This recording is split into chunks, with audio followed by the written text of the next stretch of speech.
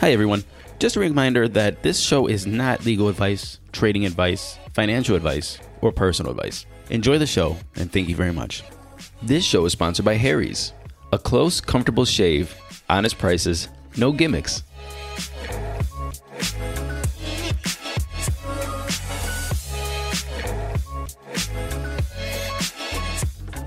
Yo, welcome to Crypto 101, the average consumer's guide to cryptocurrency. This is Matthew Aaron, and I have a question for you.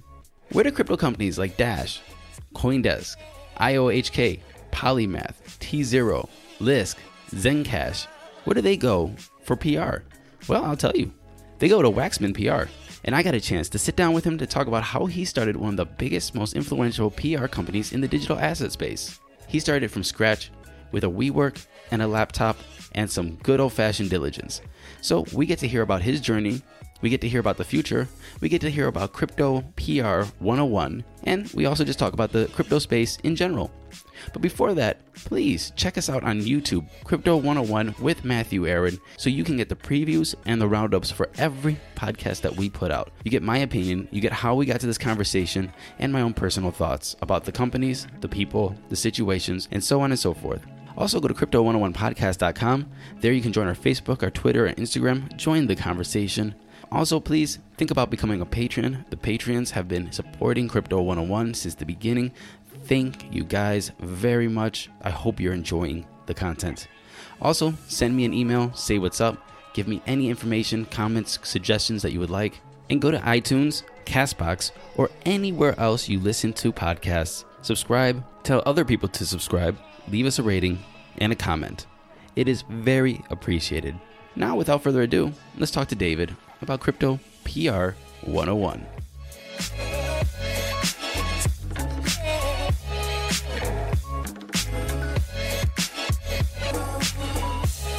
David Waxman of Waxman, welcome to Crypto 101. Thanks for having me, Matthew. I appreciate it. You know, I was on your website, waxman.com, and I was looking at your portfolio of all the crypto companies that you represent for your PR company. Dash, Polymath, IOHK, Steemit, Lisk, just to name a few. So who's better to talk to about the 101 of PR in the cryptocurrency landscape than you? Well, I appreciate the chance to come on here and talk with your listeners. So what we want to do today is first, we want to get to know you a little bit. Then we want to talk about your PR company. How did it all start? Where did it come from? Where did you even get the idea to start representing crypto companies, or was that an evolution? And then I want to go into just representing the company, some of the challenges, some of the pros, the cons. Do you ever turn anybody ever away from representing them? Or maybe some, maybe hidden tidbits in the PR world, and then go into the crypto space in general. What do you think? Sounds like fun. All right, sir. David, who are you, sir? Well, I'm actually a New Yorker from New York. So I'm one of the few people here. I'm currently sitting in a skyscraper in Manhattan who was actually born on this island. And I grew up both in New York and then in the adjoining areas, and moved back here as a young adult and have stuck around ever since. My dad was born in Brooklyn, and my mom is from Kansas. My dad actually kind of has an interesting story. He was the first person in his family to go to high school and managed to become a neurosurgeon and then a lawyer. And I got to grow up with a lot of books around me.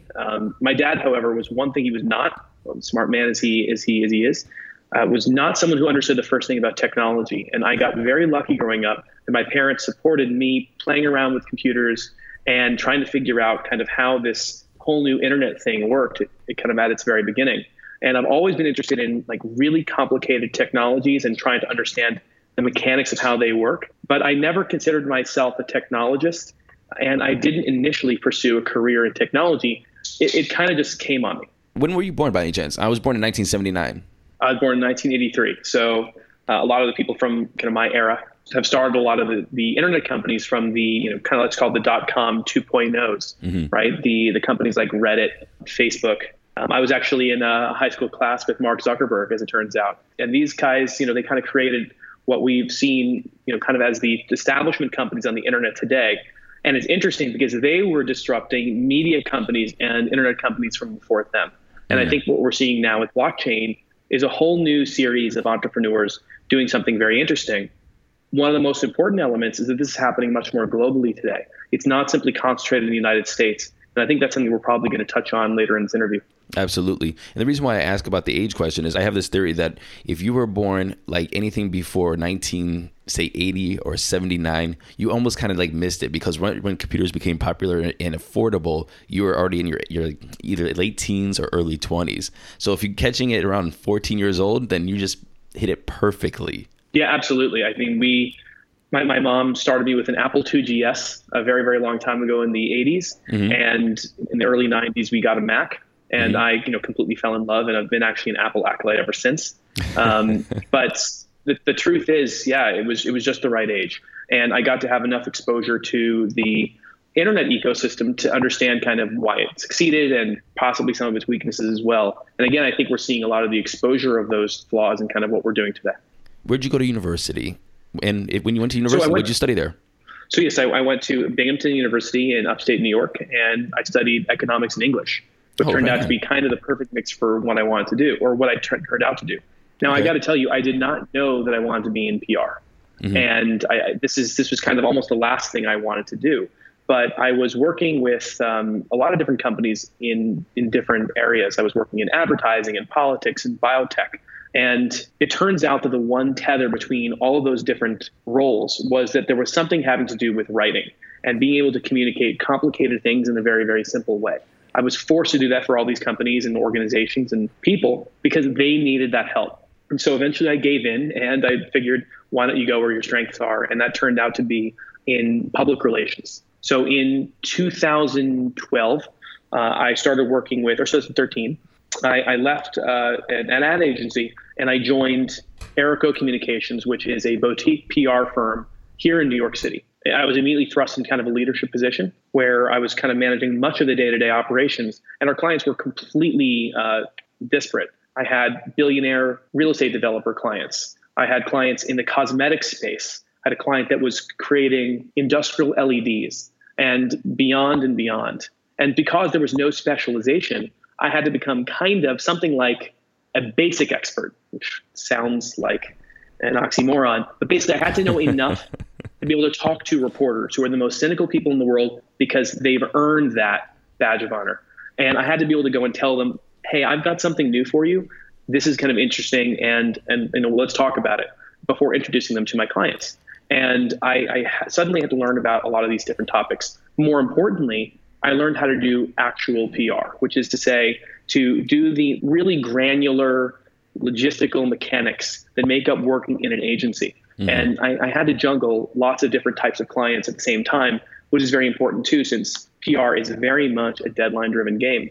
And it was while I was working with all these different types of companies, I started working with some technology companies. And it's interesting, the way I discovered Bitcoin earlier on, that is to say, I had read about it in TechCrunch, I had read about it in Mashable, but it wasn't until I went to a bar here in Manhattan, in Lower Manhattan, and I met the CEO of a company called Coinsetter, which was a Bitcoin exchange. This was early 2014, that I really got to understand Bitcoin. So Jaron, who was the CEO, he was around my age, a little bit younger, and he was this super charismatic guy who was working with this really nascent technology, and he had come from investment banking and private equity. But I'm telling you, I mean, this guy wore only t-shirts. I can't even imagine him actually wearing a tie. And he was the person who eventually became my professor in all things Bitcoin. Mm-hmm. So I started working with his company called Coinsetter. They were one of the first VC-backed exchanges, and they were here in New York. And initially, they were focused on institutional trading. So that meant that they assumed that big banks and hedge funds and traditional financial institutions would start actually trading Bitcoin all the time. And they were trying to gear up for that. So they created all this type of technology, assuming that there would be a huge rush. But guess what? It never happened, because it turned out Bitcoin was still a pretty nascent technology and the demand wasn't there yet. So what happened was Coinsetter had to pivot. And I got to be, very luckily, part of that maneuver and helping get exposure to all the new technology they were doing, developing, but also to all the different markets they were catering to. And there's this thing called the retail market. That's basically the people who buy and sell Bitcoin on Coinbase. And that's the market that we eventually began to attack.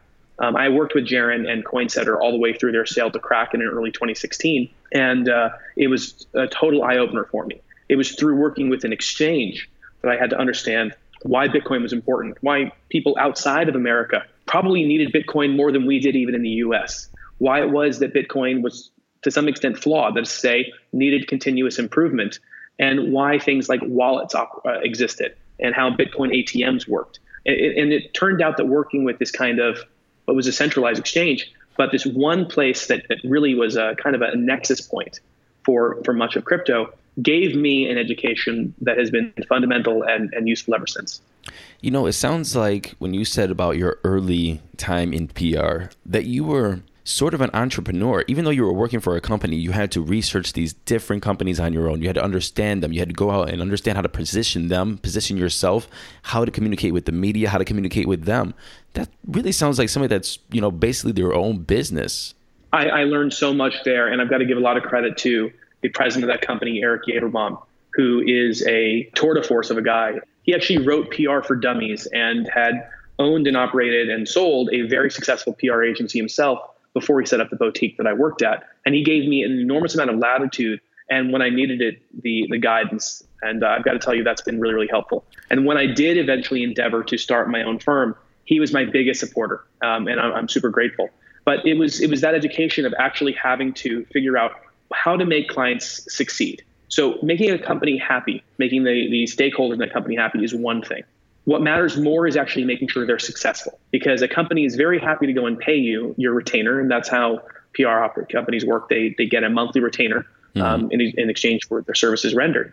And if you're able to make them succeed and you're providing sufficient results, they're more than happy to go and send the next retainer check. And that's the lifeblood, of course, of a PR agency. And I learned the mechanics of it and kind of the A to Z working for Eric. And I used that when I launched this thing in 2015.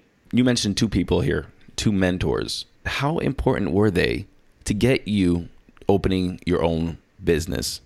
So Jaron was probably the most important person in making me do this.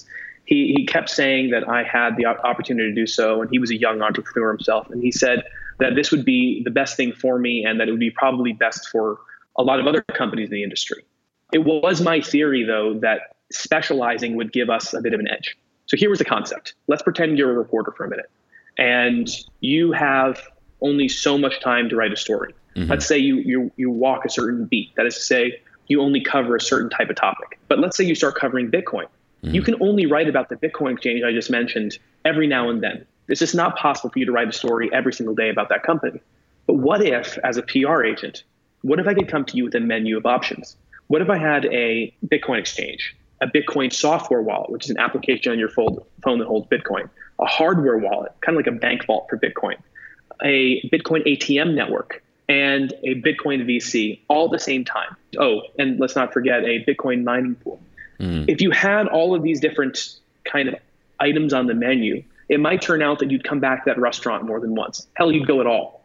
And it turned out that thesis proved true, and that's how I launched Waxman, which was called Waxman PR at the time, with a handful of companies in the Bitcoin space. And honestly, because there wasn't enough money in Bitcoin at the time, I had to work with a couple traditional fintech companies who were really, really helpful in launching. So companies doing, like, for instance, peer-to-peer lending that were in the more traditional fintech space. But I really wanted to be and do Bitcoin PR. And as it turned out, the timing was perfect. I was able to set up shop at a WeWork. I took a 3-person WeWork in December of 2015. And starting from just one person, I was able to eventually hire my first permanent hire in March of 2016, a young woman named Emma Walker. And then 1 month later, a guy named Jesse Platts from Australia. And we were able to jump from there. And it turned out that these people who also had no background in blockchain, they were PR people. Emma Walker, who now manages my Irish office, was someone who had worked with like Enterprise Rental Car before and Ford Motors. She had worked with very traditional type companies and in Ireland before she started working with me. Jesse Platts had been a TV broadcaster in Australia and then worked for the Australian military. He was an officer, but in the public affairs unit. So he was the type of guy who would embed with U.S. Special Forces in Afghanistan and tell the story of what was happening there, and would media train generals and privates and everyone in between. And that's what he did professionally before he joined. Again, these people had no background in Bitcoin or blockchain, What they did have, however, were the fundamentals of how to do PR well. And when they joined in, and this is all we were doing all day long, they learned very quickly. And just like probably everyone listening to this podcast, they fell in love with the technology and, more importantly, what it could do. And they fell in love very, very hard. And doing this professionally gave them a huge education. Today, Jesse is an account director for me, and he has a small army of employees who work for him. And of course, we've been able to grow up quite substantially. I want to talk about you starting the business for a little bit. You said that you were in a WeWork by yourself for how many months? It was about 3 months. And Okay. those 3 months, I've got to tell you, when you have just your own WeWork, you don't show up very often. You may as well stay in your apartment and work from there. So it was kind of a lonely place. I didn't have any art. I had a laptop, but I didn't even have a monitor or a mouse or keyboard there. So I would just bring my laptop in and close the door in the little glass cubicle that I had. And that's where I worked at first until, of course, I started bringing on employees who stuck around. So what was the shift from working for somebody to open your own place? Was it scary? And when you were going through that process of being that one person in your WeWork with your laptop, nothing in your office, to getting that first employee, how concerned were you? How nervous were you? How much were you determined, I have to make this work? Well, I had been convinced, I've got to tell you, that I could do a competent job for companies by myself. I had been able to do that before at the old agency and working with a disparate array of companies. And I knew enough about Bitcoin at this time. I had been working in the industry for about a year and a half that I actually had some knowledge, and I knew the reporters who were covering the space well, and I had been working with them for some time. So I had, I'll tell you what, some degree of confidence that I might be able to at least pull off being a freelancer. So being a freelancer means working by yourself. And I figured that was something I could probably do. I could probably make rent and, get dinner that night. Right. What was surprising to me, and the thing that I wanted most, was to actually have a team of people to work with. I really wanted to build an agency where we could collaborate and work together and still specialize in the thing that I loved the most, which was crypto and blockchain technology. And it wasn't, I've got to tell you, it was an incredible relief when I met Emma and Jesse. As it turned out, they interviewed on the exact same day. And I couldn't afford to hire both of them at the same time because I simply didn't have the revenues yet. But I literally I guessed that I would be able to go and drum up the business early on. And so I asked Jesse if he would be able to come on and start 15 days later, halfway through March. He actually asked instead if he could start on April 1, 2016. And I agreed. It turned out he was getting married to an American nurse. That's why he had moved over from Australia. And the timing worked out perfectly. I did, in fact, bring on the business to be able to pay his salary and to have a slightly larger WeWork. We had moved into a WeWork for 4 people by then. Things have just been kind of growing ever since. The reason why I asked that is, you know how many people are probably sitting there listening to this podcast right now going, I always wanted to make a change. There's something I wanted to do. There's something I know how to do, and I can do it by myself, but it is so nerve-wracking. It's such a risk to leave your job, maybe if you have kids, a fiance, a wife, a husband, or whoever, and just, make that jump. So the little bit of confidence that you had, do you recommend that everybody needs to have that confidence to make the jump? Are you happy you're working for yourself? Oh, certainly. I think it's been the best move I've ever made because it let me go and focus my attention on what I really loved. And I know you've heard this cliche before. I think all your listeners have too. But if you're doing what you love, it's not really work. I haven't taken an actual vacation since 2012. And I don't mind it in the least because every single day I get to work with the world's smartest people. That's my clients. And with a team of people that I have literally selected to spend all of my waking hours with. And that's the employees that I've hired. That's a pretty phenomenal opportunity. If you have the chance to make a dream like that come true, you have to do it, or at least try. Now, yes, there are risks attached, and I happened to be the right age and have the right background where I was able to do this. And I got super lucky. Let's be honest here. I happened to go and start a crypto PR agency at the end of 2015, and then the industry started taking off immediately thereafter. Don't ever discount luck and timing. I wanted to start my agency even earlier than I did, but I wasn't ready. It took me a little while to get warmed up and feel like I could go off completely on my own. And of course, it was a little nerve-wracking when I handed in my 2 weeks initially, but I did have that type of confidence. One thing that's important to note is that public relations, there wasn't a lot of CapEx. That is to say, you don't need to spend a whole lot of money up front to start a public relations agency. You pretty much need your laptop and a cell phone. And the WeWork was kind of an extravagance. I had those two other things so I could kind of function, and that really worked out. I guess it also helps to have some sort of website, and I think I had a Squarespace at the time. So now we know about you. We know about how you got into it, how you got interested in PR, and who taught you about cryptocurrency. Now, let's talk about your PR company, Waxman. They do crypto PR. What does that mean? Well, it means something actually very specific. So we only do one primary type of public relations. So there's a lot of different ways you can define PR. What we do is it's called earned media relations. That's the primary thing that we do. Okay. That is to say, we are the interface between a company, an organization, a DAO, between that and the media. And we perform that kind of logistical hurdle in pitching out stories on behalf of our clients to reporters who may or may not decide that a story that they hear from us is interesting, and may or may not decide to pursue it, and may or may not write an article about it or put someone on TV or on the radio. It's completely earned. Nothing's guaranteed. It's all going out there and hoping that someone is actually interested in the same thing that you are. And the mechanics of doing that are semi-complicated, but at the end of the day, the concept is pretty simple. It's, I think that a company is doing something interesting, or they've just done something interesting. They have something new. And then me and my team will work with that company to refine their message. That is, say what they've done, who they are, what defines them and differentiates them. And then we'll go to reporters that we think might be interested, and we'll pitch it to them. And the reporters, the vast majority of the time, will turn it down because of 1,000 very, very good reasons. A, they probably have something else they're already writing about. B, this isn't exactly what they're interested in right now. Or C, they simply don't see the newsworthiness that we do. And striking out a lot and getting rejected a lot is being a PR professional. If you're not getting turned down all the time, then you're not doing it right. But as long as you don't spam people and waste reporters' time, they'll respect you for actually coming to them with ideas. Because at the end of the day, reporters do want to work with PR professionals who represent great companies and who are willing to come to them with things that are actually new so that they can do their jobs, which is to report on the industry or report on whatever beat it is that they work on. So that's all we do.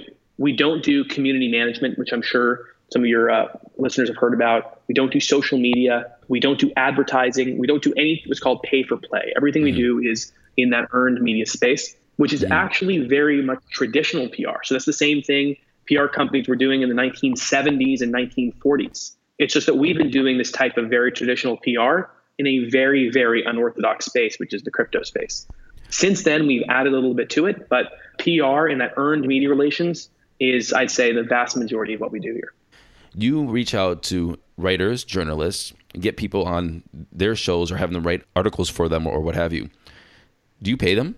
Never, not once. Nope. So what we do is we simply come with ideas. So the people who work for me are PR professionals. That is to say, they've either gone to school for this or they've been journalists before, and they help write messages and stories and articles that they think might be interesting. And as I said earlier, the majority of the time we get turned down. In fact, the vast majority of the time. But if you do it right, if you do this type of challenging process in a professional manner, what's going to happen is inevitably some of those stories are going to be unearthed. Some reporters might think, especially when you really get to understand what a reporter wants, what's interesting to them, you may get that story through and you might get a really great article out of it, or maybe a lot of great articles out of it. And if you do this in a sustained fashion against a strategy that actually makes sense, you've suddenly built a brand, a real brand that's authentic, that's not fake or artificial or paid for, but actually earned. And that's the thing that our clients want from us and that we're proud to help them with. I have a personal friend that's in PR, and I remember him talking about him representing Vitalik before Vitalik was Vitalik. He was just this kid. Wow. And he was trying to get Vitalik to talk to Forbes, and Forbes just wouldn't talk to him. They're like, we're not having this kid on. What is this Ethereum thing? What is blockchain? We don't care.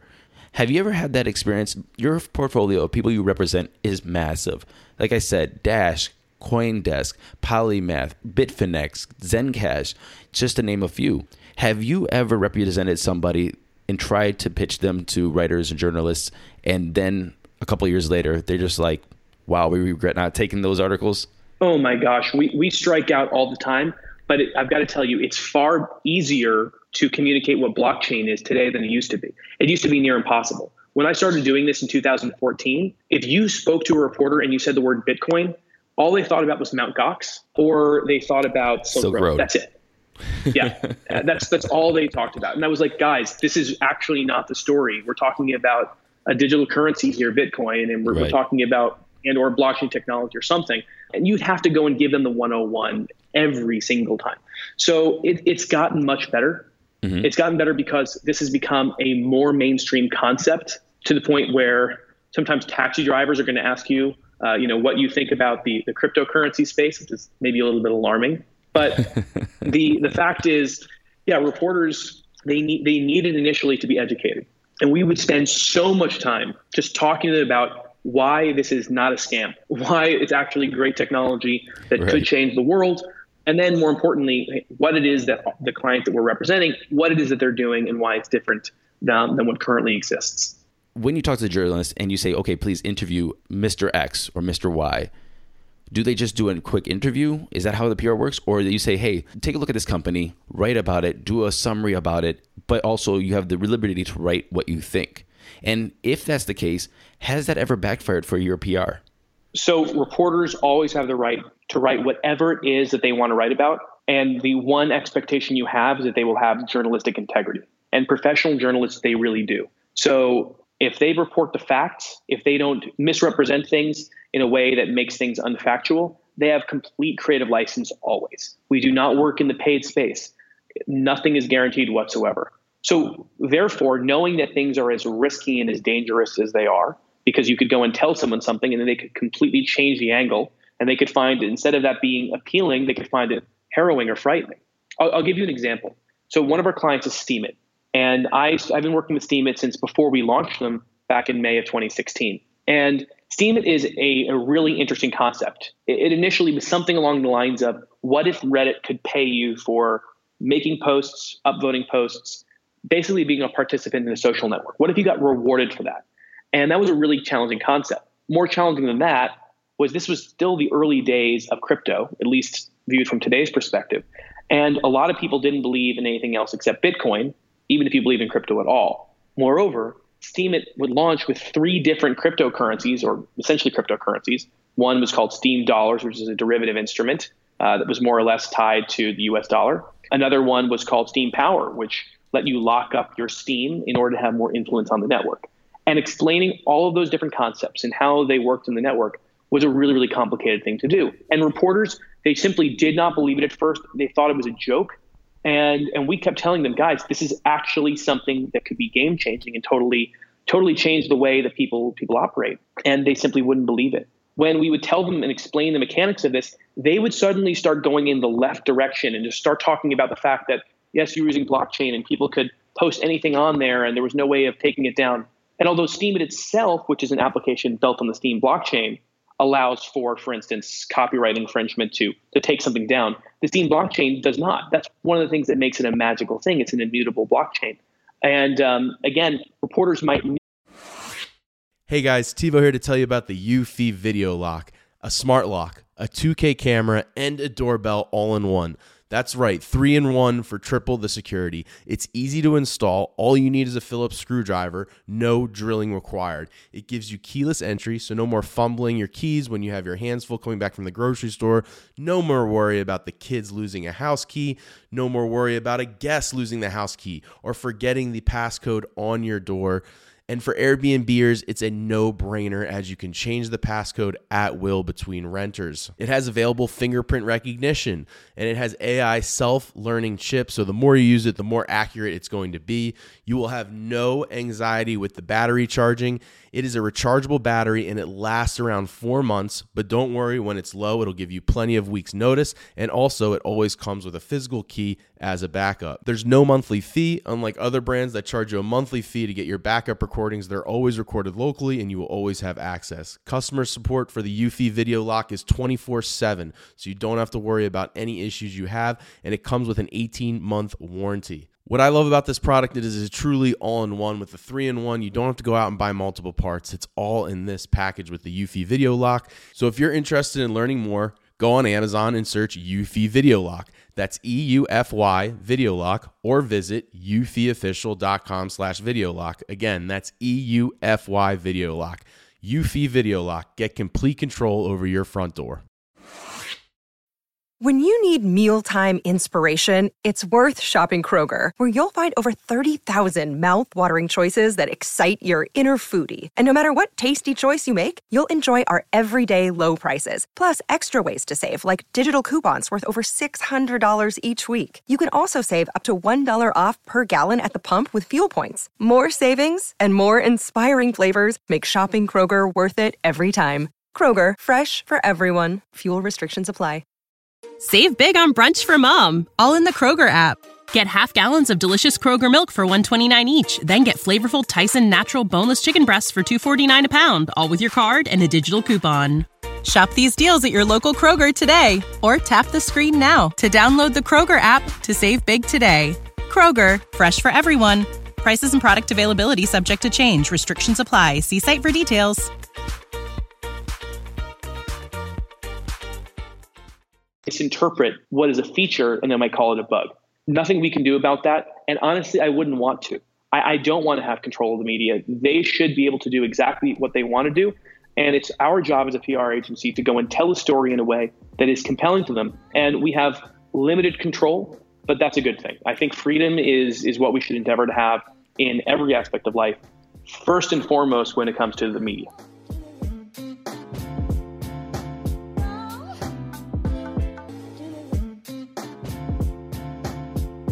And now a word from our sponsor, Harry's. Hey everyone, this is Matthew Aaron, and I have a baby face. I can only shave once a week. My mama says, when am I going to grow up? Mom, I'm 38 years old. But if I shave more than once a week, then I get cuts, scrapes, nicks, razor bumps, and so on. So I am very, very picky on my razors. I need something that is smooth, close, comfortable, and you know what? The blades, if they're not sharp, I'm in trouble. So when I tried Harry's, I was impressed. I usually spend, roughly around $4 or $5 per blade, but Harry's is much more affordable at costing only about $2 a blade.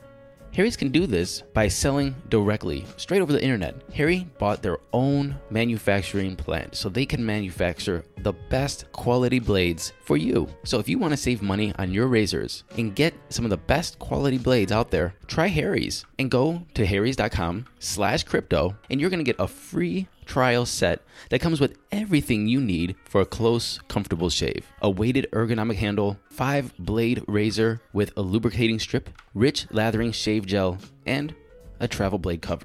Again, make sure you go to harrys.com/crypto to redeem your offer and let them know I sent you to help support the show. Now, back to the show.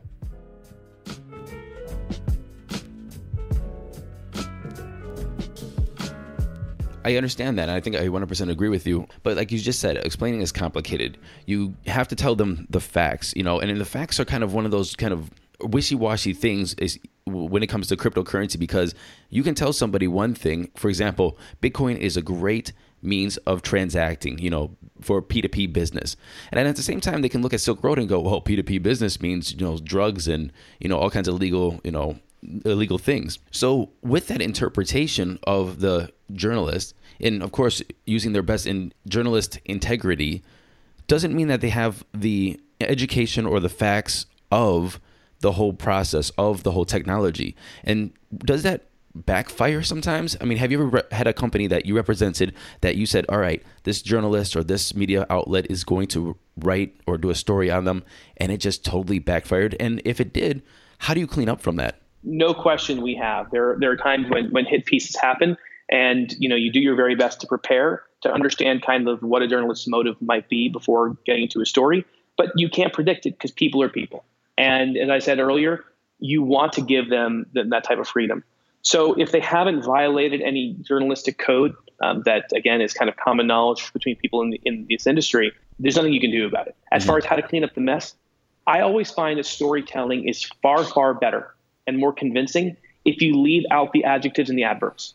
So we do our very best here to try and do just that, to tell nouns and verbs in a way that actually makes sense, to tell a story that is harder to totally misinterpret. Right. So it turns out that if you architect sentences in a certain way, it's a little bit harder to misquote you. That's not to say that some of our clients haven't had an unfair shake before. Of course they have. But it's a very wide world out there. And it turns out people look at brands not on individual events most of the time. On individual stories, even fewer. People look at brands based on the accumulation of information they've received about a company, product, a service over time. And it's whatever sticks with them that walks away with them that's the brand. Right. And our jobs are to help create and promote and to protect those brands. And we do our very best to do so by, again, doing our homework, spending time beforehand. So when we do pitch out a story, we think it's something that's going to be less likely to be misinterpreted. When we do go and pitch a reporter, we spend the time, however long it takes, to educate reporters so they have a fullest possible understanding of what it is that our clients have accomplished. And again, why it's newsworthy. I can't stress that enough. Newsworthiness matters. If something is not new, it's old. And reporters don't like that. They only write about what they consider to be newsworthy and interesting, both to their audience, but also to themselves. Now, so for the clients, I mean, the clients are paying you. Now, when this story comes out and the clients say, whoa, what's going on here? This journalist did this and they said this. Well, this is absolutely not what our company's about. How do you mitigate that anger or that, direction towards you, the company that's supposed to be doing a certain job? And how do you deal with your client that might have, just what we just said? The journalist has their own interpretation. They have their own right to write whatever they want and how they perceive the company that you're representing. But does the company understand that? And then how do you deal with that relationship? Oh, yes. I mean, I'd say a lot of working with startups is explaining to them kind of the mechanics of how journalists work. So we do what's called media training here, and we make sure that all of our clients go through that process. And media training is not some sort of crazy concept or indoctrination. Media training is making sure that our clients have an understanding of what to do and what not to do. For instance, probably don't wear a green shirt if you're going to go on broadcast and they're using a green screen. You're going to be literally transparent. Another thing not to do is don't say things you're not supposed to say because it's not yet announced or the ink is not dry on a contract. If you announce things that are not actually true, you could have major repercussions. We also inform them of the risks. Don't go into PR assuming it's advertising. Sometimes things will not turn out your way. And that's okay. That's just simply the way things work. You got to care about the big picture, not about the small picture. And explaining them the mechanics of it is certainly very important. I mean, people make mistakes. We've certainly made mistakes. But the fact is, if you do this professionally and you do it often enough, you're going to get good results, at least the vast majority of the time. And we've been very, very lucky to have just that. Speaking of these companies, you represent, like I said, a lot of big name companies in the crypto business right now. There are a lot of companies coming out every day, and they're in ICOs or STOs or different, forms of people raising money. Then they need PR. They're coming to your company. Are there any companies that you do not deal with ICOs or what have you? Or is it you're looking at the merit of the product, the project, and the people that are running it? As it turns out, at Waxman, we spend an enormous amount of time doing diligence. So last month, for various reasons, I'd say top among those reasons being capacity, but there are other reasons too, we had to unfortunately turn down more than 300 companies that came to us.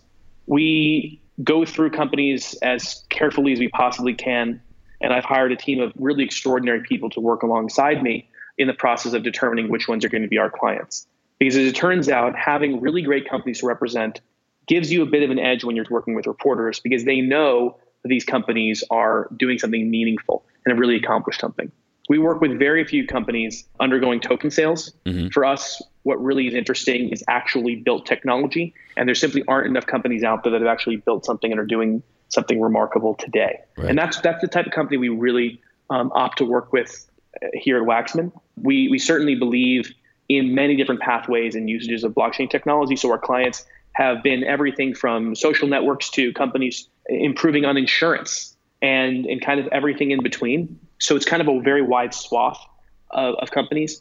The one thing tethering all of them together is that they are blockchain companies. That is to say, in some way, shape, or form, they're using a type of technology that I'm convinced is going to be completely ubiquitous in the years to come. You said 300 companies you turned away. Was that just because the companies did not meet your criteria to join Waxman, or was it just the capacity of Waxman right now? And if so, are you going to change that to get more companies, or do you really like the exclusivity that you have? I think it's kind of a mix of both. So we turned down 300 last month, but I only have 102 employees right now. And that's something that I'm trying to grow as quickly as I can, but making sure that you have the right mix of employees, the right mix of clients, the right service offerings is something that I spend a lot of time thinking about. And I think that, we're trying to always improve on that and always provide better services to our clients. And I'm willing to make gigantic investments to make sure that's the case. But our requirements in terms of clientele are quite stringent, because we want to work with companies that we fully believe in, because I don't want to go and sell a story that I don't believe in. And it turns out working with companies, and you mentioned some of them earlier, whether it's working with Elf or with Lisk or with eToro, when you're working with companies like that, it's very easy to go and say, I fully believe in what they're doing, because they are doing remarkable things. And honestly, it's an honor to be able to be their chief storyteller or one of their chief storytellers, because you get to go and talk about what they're doing. And these guys are always doing remarkable things. So you kind of have an opportunity to shape the news cycle to some extent by making sure that, when it is that IOHK releases some extraordinary new research paper, that it gets in the hands of people who should be reading that research paper. Because academia at the end of the day is built on research papers being released, criticism of those papers going out, and then a continuous iteration on top of that. And being able to be part of that process is kind of a remarkable thing. And again, it starts with us simply being able to pitch reporters and figuring out which reporters might be interested. So it's a kind of an amazing thing, once again, that we get to tell stories of companies doing amazing things and do it on repeat. Right. If we simply don't believe in that company fully, it's very hard to do. That's not to say that there are companies that we've had to turn away because we didn't believe in them. It's also capacity. It turns out it requires an enormous amount of manpower to do what we do, as limited as it is, very well. We have very significant teams of people devoted to working on a very few number of clients at any given time, because we found that's the only way for us to be able to fully tell these client stories in a world-class fashion. And that's something that we're constantly iterating upon and trying to improve. But you simply can't do it all. You are obviously a professional, an expert, and passionate about PR. At the same time, you are also very passionate about Bitcoin and blockchain technology. Do you think that your part, being PR, getting this connection to media companies, is making a difference in the blockchain world to move it from concept to mainstream? I sure hope so. I'm very lucky to be in this position working with so many remarkable companies. And these are the companies that are really going to make the difference. I simply have the opportunity to connect them with media companies that are increasingly interested in this industry. And my hope is that by giving exposure to companies that have actually built things, that have actually found solutions to real fundamental problems in society, that I hope that providing that exposure will make a difference. Absolutely. And I've got to tell you, when I have an opportunity to have drinks with a reporter, and we get to speak off the record, and we get to talk about how things have evolved since they started covering the beat, it's amazing to watch, as they say, their own discovery. In the early days of crypto, whenever you read someone's bio, this is only barely a hyperbole. Whenever you read someone's bio, what it said was, this is how it always read: I discovered the Bitcoin white paper, Satoshi's white paper, when I was X years old, or in this year, and it changed my life. It was like everyone had their coming to Jesus moment. Mine is a little bit different than that, as I literally approached this initially as a professional, and then I simply bought in because I believed in it, because I kept learning more and more and more and spending time with a lot of very smart people. I also happened to go and invest my life in something that I saw IQ points flooding in left and right, and I thought that was a pretty good move, and it, of course, has worked out. But my hope is that by being a PR agent and a service provider for some of these remarkable companies, that we improve their chances of doing something remarkable. And some of them really are. Continue with this, getting everything to mainstream, getting Bitcoin cryptocurrency to the mainstream. What do you think else needs to be done besides PR to help push blockchain and cryptocurrency forward? I think we need to see a lot more applications where no one knows they're using blockchain or cryptocurrency at all for it to function. We need to have technology be sublimated and folded into the stack sufficiently that no one even realizes they're using blockchain. When that happens, and an app developer, and I say app, it can be a dApp too, but an app developer says, we have 25 million people today using blockchain technology, like literally in the last 24 hours using blockchain, and they don't even realize they're using it. When those types of stories get out there, that's when I'm going to be convinced that we have really entered the mainstream. Until then, I think it's going to be a tough challenge. QR codes, very challenging Bitcoin wallet addresses, the security problems that we have today, some of this stuff is going to be ironed out with simply better tech. We have huge challenges when it comes to transaction speeds, interoperability between blockchains. It's something that we're still exploring as an industry. Of course, there's massive regulatory hurdles that we still have to get over because the regulators have been spending a lot of time learning about the industry. But of course, they're going to be behind the technologies pioneering. Academia is even just starting to really get serious about this. It wasn't long ago where there was no place where you could really take a class on Bitcoin, or next to no places. And nowadays, every MBA school seems to have a course on blockchain. And I think that these are hallmarks, or I should say milestones in the progress of crypto becoming mainstream. But what we need to see is more end user applications where it's just fully baked in. And the more of those we see, I think the more exciting this is going to get. Most people look at this as a justification by price. You just said that the more people that are using blockchain that don't know they're using blockchain is when it's mainstream. But what about the people, and what about the price of Bitcoin? When they say, oh, it's finally hit $1 trillion market cap, or it's the same market cap as gold, 6 point whatever trillion dollars. Is that mainstream, or is that just a facade? That's all nonsense. So whether Bitcoin I hope not. I want a Lambo. 6,700. Yeah. Whether Bitcoin's at 6,700 or 20,000 or 100,000, I think it doesn't really matter. Not in the end. It does matter to your portfolio. And obviously for you, I hope that things go well. And as far as the whole market goes, it seems Bitcoin is dragging the rest of it. So when Bitcoin goes up, the market goes up. When Bitcoin goes down, the market goes down. At least that's how it seems today. But in the end, what's going to happen is that cryptocurrency is going to be something that people are using all the time in probably many different applications. And various forms of blockchain are going to be probably used as fundamental layers in everything. If your refrigerator is selling services to your washing machine, which is possible in an IoT future, it's going to need to transfer value somehow. And it seems like cryptocurrencies are the best way to do that. It's that, I think, is kind of the future.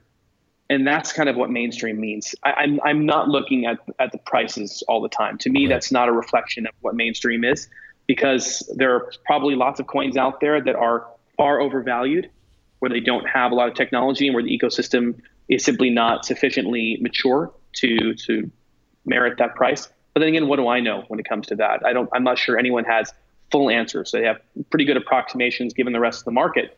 But you've got to remember, when it comes to utility tokens that we see out there, the price of a single token is essentially ownership of a slice of the network. Yes, there are other characteristics that make a token worthwhile. But at the end of the day, that's kind of what it boils down to. And putting a price on protocols and platforms is something that has been very, very hard to do historically, which is why that blockchain is such a remarkable technology, because it allows us to finally put value on these types of what were previously hard to pin down concepts and hard to price concepts. But again, we as a species and society are only getting better at this over time. We're not there yet. But again, it's not going to be about the price. It's going to be about the actual use of this all the time. That's what we should be aiming for. I'm pretty sure everything else will take care of itself. Since we're talking about moving this into mainstream prices and the technology, who is somebody that you look up to in the crypto space? And I mean by this question is, if they are on the news or in the media or sending a tweet, you're more than likely going to stop what you're doing and read it. Who would that person be? I've got to say, and call me biased all you want, but when Charles Hoskinson says something, I listen. I think he's one of, if not the world's smartest people. And he has pioneered some of the remarkable technologies, and he has just an unbelievable knowledge about what's going on out there. I've had the opportunity to walk around Zurich with him, and he seemed to know everything in every shop window. And that's the type of person who I'm super happy has the opportunity to go and reshape the cryptocurrency space. So people like him are kind of my heroes, and I'm lucky to call them my clients too. Whose advice would you take in general in the crypto space? If you were, say, I don't know, I don't want to say investing, but maybe looking at that next avenue. I mean, you're a PR company. There's probably new tech coming out all the time, new companies. And they said, you better look this way for the future. Who would that person be that guided your eyes to that direction? Would that also be Charles? There's a lot of different characteristics. Well, he's certainly one of them, but there's a lot of them out there. I think we're seeing from some of the attorneys, the really high-end attorneys in the space that are pioneering and helping create policy. I think that's really interesting. Certainly Vitalik is someone who is a genius, and he has been creating really remarkable technology for a long time. And by the way, let's not forget a very important part of his resume. He was one of the founders of Bitcoin Magazine, which is a wonderful news publication. There are really a lot of smart people in this industry, and people whose advice I take wholeheartedly. And I think so staying tuned to Twitter is one thing. But to me, I pay much more attention to long form, the theorists and the academics who are writing some of the really wonderful missives, whether it's hedge fund analysts. For some reason, they seem to be writing a lot of the great content out there. I think that's the type of stuff that I'm really interested in, because I like the fundamental technologies. I like the thorny stuff, because I know that that's the infrastructure that's going to go and build the consumer level applications I was talking about earlier. You need to solve the hard problems so we can go and solve the easier ones. And when people can simply build on top of great infrastructure, I think that's, again, going to be a major step towards mainstreaming this industry. Right on, man. Right on. You know, Crypto 101 is positioning itself to be maybe the first place that a lot of people are going to look when they start getting into the crypto space. It's quite possible that this is one of the first podcasts, or the first podcast, that they will listen to on that journey down the rabbit hole. There's a lot of media out there. There's a lot of people doing PR. There's a lot of different things that are calling themselves PR when it's actually just, forceful, paid, like you said, advertisement on Facebook or Twitter or wherever they're doing their advertisement. What advice would you give to that 101 person to help them sift through all of the information come from media or PR companies to them to get them to either invest or buy or look different directions? Well, my first bit of advice would be, if you don't know anything about blockchain, if you haven't been spending a lot of time reading about this and learning about this, please stick to the basics. Don't listen to the hype. Bitcoin and Ethereum are absolutely wonderful technologies. And again, if you have to invest in this industry and you don't know a whole lot, please stay there. That's my first bit of advice. Again, I'm not a financial advisor. I don't run a hedge fund, but I think that seems like pretty safe advice. Moreover, I think you should read as much content as you possibly can. Read the news sites that have a lot of integrity. Find the reporters out there, and there are loads that are actually exploring the industry and finding what's new. And start with some of the basics. Really do that. There's great YouTube videos all over the place that explain how this works. And I think that until such time as this is completely ubiquitous, you really do need to understand the technology. So go find out what proof of work is and what proof of stake is, and find out the difference between a virtual machine that's deterministic and one that isn't, for instance, right? Or I should say Turing complete and non-Turing complete. I think that if you do learn these types of concepts, it's going to help you a whole lot in understanding, again, why these different coins or protocols or platforms or dApps, what makes them different from each other, aside from the marketing fluff. And at the end of the day, just keep learning. It turns out I think that most people will be hyper attracted to it. And by learning some, they're going to want to learn a lot more. Do you have a tried and true method to sift through the FUD and the hype? When you're a new person and you're reading, you're probably, just spreading everything out there. You're trying to read everything. You're on Twitter, you're on Reddit, you're just everywhere, right? But sometimes there's a lot of conflicting information. You can be on one blog reading one thing about the blockchain, that it's the new technology, it's the new internet, it's going to be, everything's going to be Internet of Things floating around on blockchain. In the same time as you're going to see something that says that Ethereum can't handle the load, that we need to, have new implementations of sharding or plasma or things like that, or else this isn't going to work. And it's not working right now. And you can see that in the clogged networks and things. So you have these two different, perspectives coming in there. And this is maybe not the best example. Two different perspectives coming at blockchain to this new person. They don't know what to believe. Is there any way to differentiate? I think the main thing to do is try to go and read as much as you can from news sources that you can trust, places that have proven time and again to have really good factual information, whether you're reading Coin Journal or Coin Report or CoinDesk, and a lot of them start with coin, it's true. But if you read these publications that focus on it, that have journalists who have been doing this for some time, I think you're going to get better information. Again, that's a comparative sense than someone who's just reading random comments in random threads in various different fora. I think you're going to probably get better information. That's not to say that you're always going to get the latest and greatest. It might be that forum might have the newest information. But in terms of what can you trust, I think that's a great place to start. That's not to say that reporters are always right. Of course, they make mistakes. They're human beings after all. But a lot of reporters spend as much time as they can going after the facts and doing as much research as they possibly can. And you've got to give them a lot of credit. They've been wading through a lot of crap as well. And when a reporter gets 1,000 pitches a day, sometimes they do.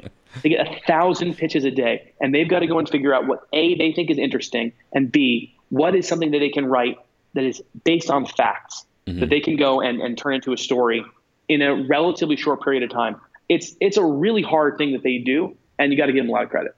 Are there any journalists that you like to pay attention to in this space?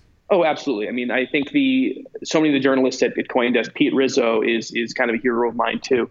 He has been following the space for a very long time and is a skeptic, which I really, really like in a journalist. I think that being able to say no and ask hard questions is a very big part of doing their job.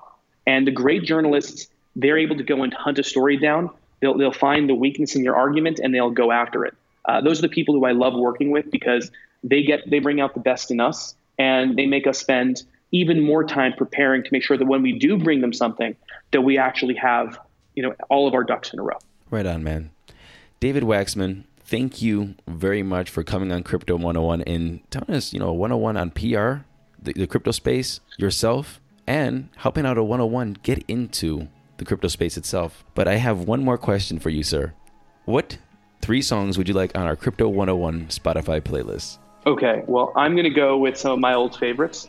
So let's start with Third Eye Blind. Nice. And actually, let's go with an off track called All Right Caroline. It's a very good one that very few people know. I'll tell you number 2 for sure. If it's not on there yet, you must put it on there. And that's the Bitcoin Jingle by Tatiana Moroz. If you don't know her, you really should. And I think she should probably be a guest on the show. All right. She's one of my oldest friends in crypto. She's OG. I'll tell you that. She really is. All right. And let me see the last one. This is one of the newest ones I got, and it was so amazing. It's called Blockchain Movement by Art Love and Gordon Jones. And I laughed my ass off when I first heard this song. It's great, and it's actually got a pretty good tune to it, too. Check it out, Blockchain Movement by Art Love and Gordon Jones. All right, man. Hey, you're a music guy, aren't you? A little bit. Right on, man. You got excited there. You're like, oh, yeah, add these people. Who was this person you said? They said Bitcoin Jingle, one of the OGs? Yes, Tatiana Moroz. So Tatiana actually founded the Artist Coin back in 2014, which was the first ever coin for musicians. And she's been super in the crypto space for a very long time and has been a great friend to me and honestly to the entire industry for years. And it turns out she's also a singer-songwriter. So she has some really great work that she's developed focusing on the Bitcoin space, and it's worth checking out. Right on. Cool, man. David, thank you very much for coming on Crypto 101, and have a great day, and I hope to see you back here. And, well, if you ever want to come on Crypto 101 again, just hit me up, and I would love to hear about these projects that you're representing. Absolutely. Thanks, Matthew.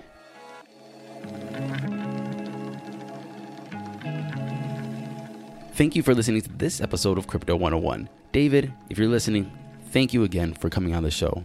Next on the Crypto 101 feed, we have a show from ICO 101 with Aaron Paul, where he's going to sit down with Anko. And in the next Crypto 101 episode, we're going to sit down with the Crypto Cousins, another crypto podcast, and we're going to talk to fellow podcasters. We did a cross collaboration. They interviewed me, I interviewed them, and we'll get other podcasters' opinion about podcasting in the crypto space. Before we go, like always, apogeecrypto.com, that's APOGEE crypto.com, the best place for your real-time prices. Cryptonews.com if you want some news. WPOnthefly.co if you want a website. And this is Matthew Aaron, and we'll see you in the next episode of Crypto 101.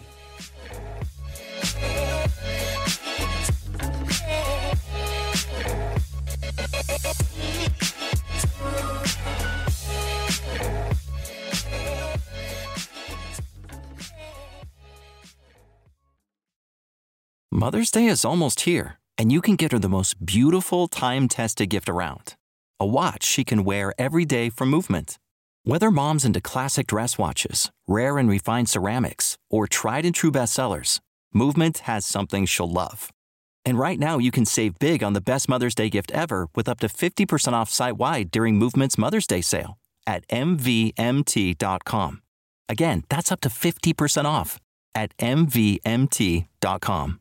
This is the story of the one. As head of maintenance at a concert hall, he knows the show must always go on. That's why he works behind the scenes, ensuring every light is working, the HVAC is humming, and his facility shines. With Grainger's supplies and solutions for every challenge he faces, plus 24/7 customer support, his venue never misses a beat. Call quickgrainger.com or just stop by. Grainger, for the ones who get it done.